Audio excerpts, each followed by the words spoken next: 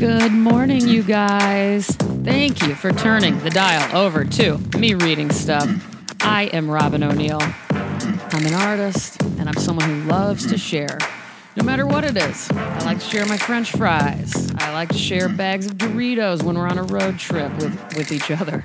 I love to share pieces of my heart. I'll give you change when you need to feed your meter. I'll share a little Carmex when your lips are dry. I'll share my wireless password. I'll share my melatonin when you spend the night and can't sleep. And in terms of this podcast and what I share here, it's simply poetry. And hopefully a little comfort and understanding via the words of other writers. Writers I love. You know, before I get to the writers I love, I need to share with you a public event I'll be emceeing here in LA this Friday evening. It starts at 7:30, I believe. It's a part of AWP. For those of you who don't know, AWP stands for the Association of Writers and Writing Programs.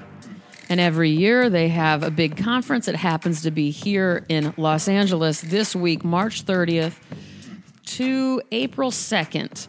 And I am going to be emceeing a reading at 7:30 Friday night. This is through the New School's Lit magazine. I've done the cover for their newest issue, which I'm very honored and excited about. What else? And I will bring the noise to the reading event they are hosting with several readers that you're all going to love. It's also coinciding with readings from a literary cult that I happen to be a part of. It's called Dark Fucking Wizard. This is all an event called Camp Real Pants. There's going to be a fake campfire. There's going to be pizza. I will put a link to all the events and times and writers involved. And I will be tweeting about this a bunch this week, as always. You can check me out on Twitter or Instagram. Find me at Robin_O'Neill. I'm spelled ROBYN_ONEIL. Moving on. You may remember when my friend, who is such a sweetheart, Mark Václaviak, was kind enough to give me the Charles Simic book that won Simic a Pulitzer Prize.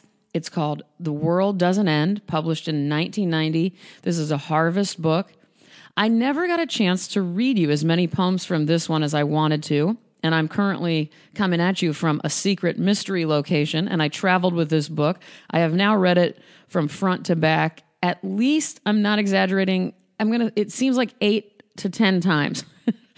And I'm dying to read you more from here. So let's do that now. You know, I say it a lot, prose poetry is a particular love of mine.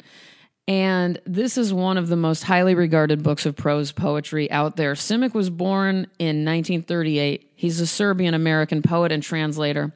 He became one of my favorite writers here recently. So let's do this. These poems don't really have names. They're referred to by their first lines.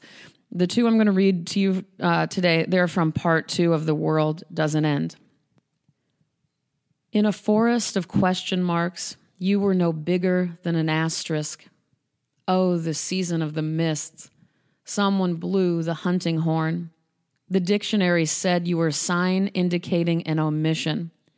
Then it changed the subject abruptly and spoke of asterisms, which supposedly have to do with crystals showing a star-like luminous figure. You didn't believe a word of it. The question marks had valentines carved on their trunks so you wouldn't look up and notice the ropes. Greasy ropes with baby nooses. Whew, all right. Okay, the next one. Here we go. Everything's foreseeable. Everything has already been foreseen.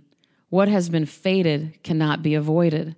Even this boiled potato, this fork, this chunk of dark bread, this thought too.